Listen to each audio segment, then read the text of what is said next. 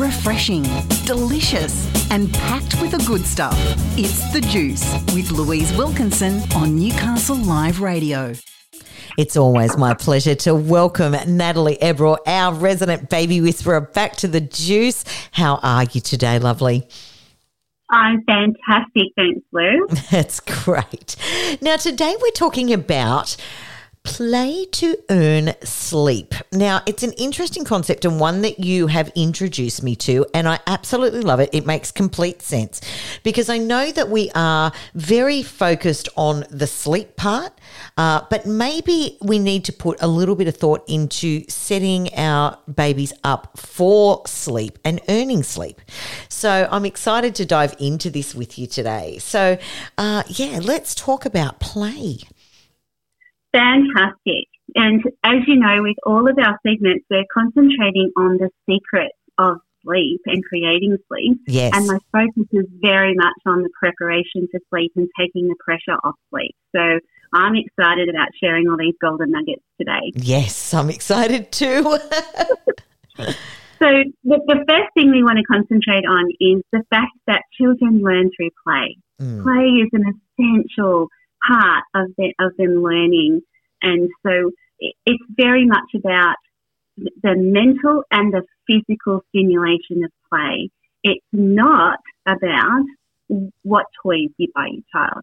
Right. So our focus today is definitely going to be on how can I naturally stimulate my child through play? How can I go back to how it was when we were children and keep everything simple and just help my child develop and learn and explore their world through play?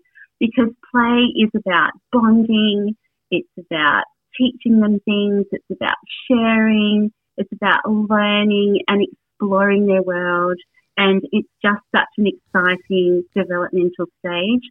But I want to take all the focus off toys and equipment. Right. Makes sense.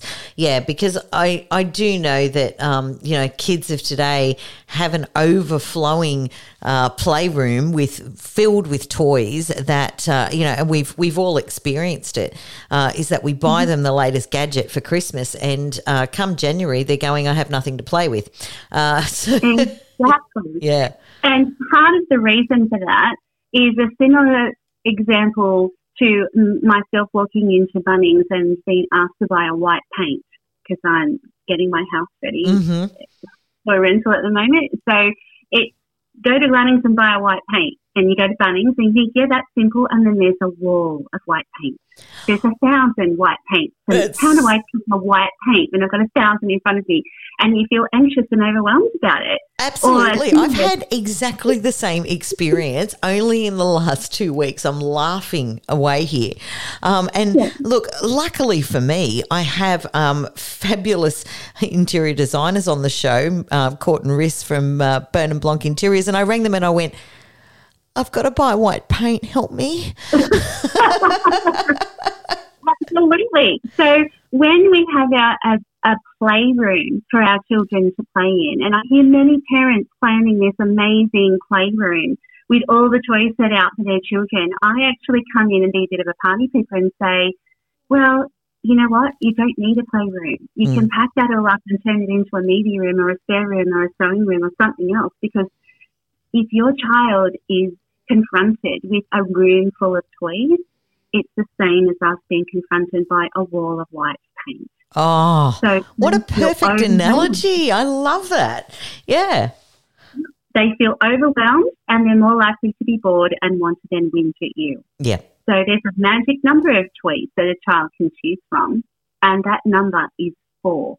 Right. So for newborns to 4-year-olds, they can only survive, if you like, or thrive in a challenging environment of picking from one of 4 toys. So a simple tip I give the parents is to pack up all the toys in the toy room into appropriate toy boxes, and then just give the child 4 options for the whole week and keep them separate in the play area, like the lounge room or wherever you are and wherever they play with those toys. And then once a week, alternate them with 4 different ones in the toy box. Love it. That's perfect. Yeah. And it's like a toy library, and then the child will forget the other toys they even have, and they'll just have this simple choice, and then they'll play with them, and then it's only 4 toys to pack up at the end of the day, not 144. Love it. Then the lounge room becomes yours again. In the night time, you feel relaxed, and you have your couple, partner, new time, and then the next morning the 4 toys come out again. Love it. Yeah. That's perfect. Yeah. But we're going to get off toys now because we're going to get into the chunky stuff about how to help your child play to earn their sleep naturally. Perfect. Okay. All right. So developmental stage number 1 is tummy time. And tummy time is a beautiful time for play that earns sleep.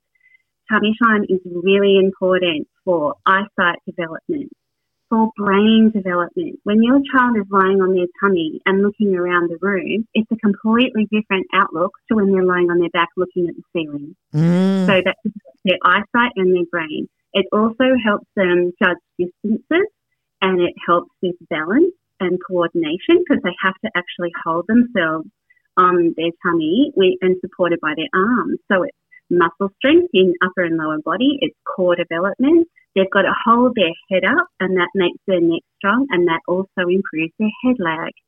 So head lag is when you have a baby go from their back and you pull them up by the arms to a sitting position. Then we need them to not have their head lag behind by approximately the age of 12 weeks. So tummy time, when they're holding their head up, encourages a strong neck that then delays or improves, if you like, the head lag. Beautiful, yeah. And tummy time then encourages rolling, and it's perfect exercise. It's active play for your little baby that improves speed and sleep. Right. Like it, so tummy time, tummy time, tummy time in every uptime from birth. Mm-hmm. Every uptime all day from birth. Push the tummy time. Like it. I really like that. Yeah. All right. Now the next step is rolling. And rolling is so fun. Rolling develops from tummy time. So the muscles used in tummy time encourage the baby to start then reaching for toys and exploring things in front of them and looking around the room as their brain develops, and then they start rolling in about from tummy to back and back to tummy. When the baby can roll both ways, tummy to back and back to tummy, they will then lose their startle reflex. Right. And that is the time that a baby can go from being wrapped to just in a sleeping bag with free arms. Right. And so that's the perfect time. So when parents say to me, when do I drop the wrap and go to a sleeping bag? It's when your baby starts rolling both ways. And, of course, it becomes a safe strategy to SIDS prevention as well. Yeah. Because when they start rolling, they don't want them wrapped and rolling in bed. So when you find your baby rolled over on their tummy in bed with the wrap on, then you say, okay, from now on they're going to be in a sleeping bag with free arms. Yeah. And if the baby struggles to sleep well because they're not wrapped, I have lots of strategies that I can help the listeners with about how to help them self-settle with the arms free from their sleeping bag. Right. So rolling also prepares the baby for crawling, and it is active play. So it's perfect for getting them tired and earning their sleep. Yes. Yeah, I can imagine that. Yeah. Right, and the next developmental stage from rolling and helping the baby learn to develop all of those beautiful muscles in their arms and their legs and their core will be the sitting phase. Yeah. And the sitting phase is absolutely crucial for core muscle development.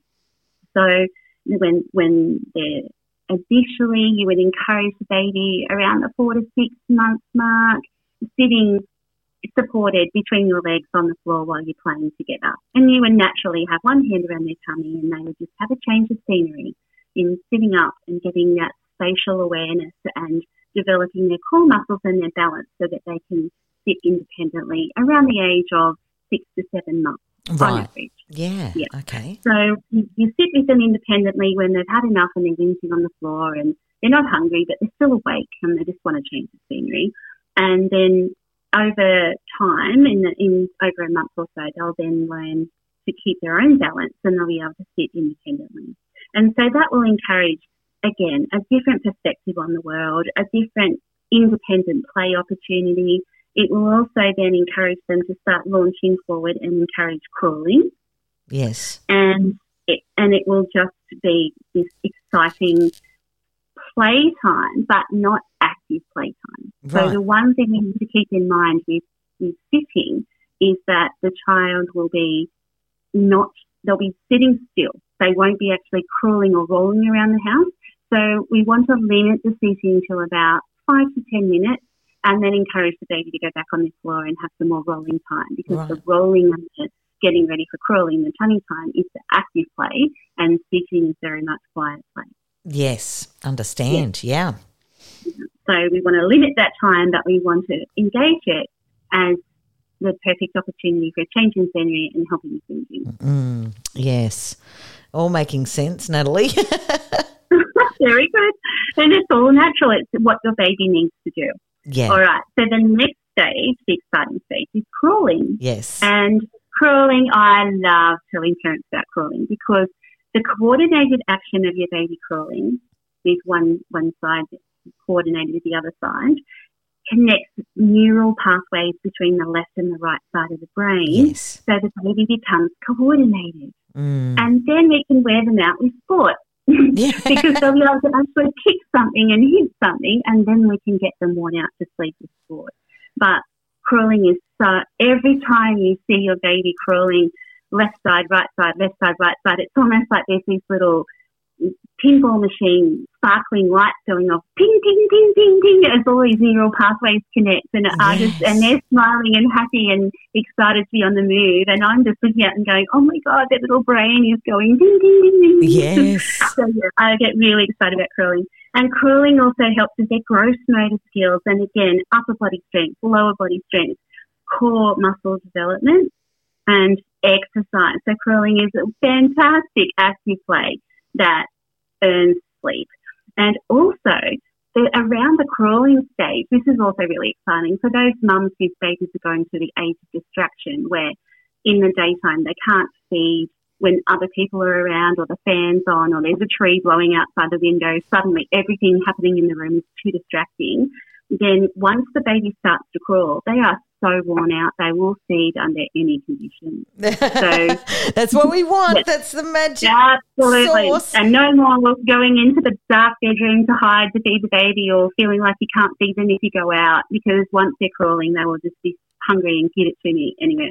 I remember sitting down at Merriweather Bars with my feet in the water, and my 4-year-old and my 2-year-old playing, and my third one breastfeeding with salt water everywhere. She didn't care. She was like, I'm hungry, give it to me. I don't care what's going on, who's here. It was like 5 o'clock in the afternoon, and we were just out wearing out the kids. And yeah, I thought, she won't want it because I'm more salty. No, she was really happy because I'm hungry. So yes, the crawling phase is very, very important.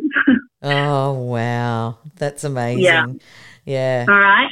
And the last stage is then the crawling develops the inclination and the desire to then want to pull themselves to standing and cruise along the furniture, and then proceed to walking. And of course, that all needs the beautiful core muscle, upper body strength, lower body strength, for that baby to then develop the strength, the muscle strength and tone to pull themselves up to standing, and that creates independence, that's gross motor skills, that's balance, coordination, that leads to then climbing and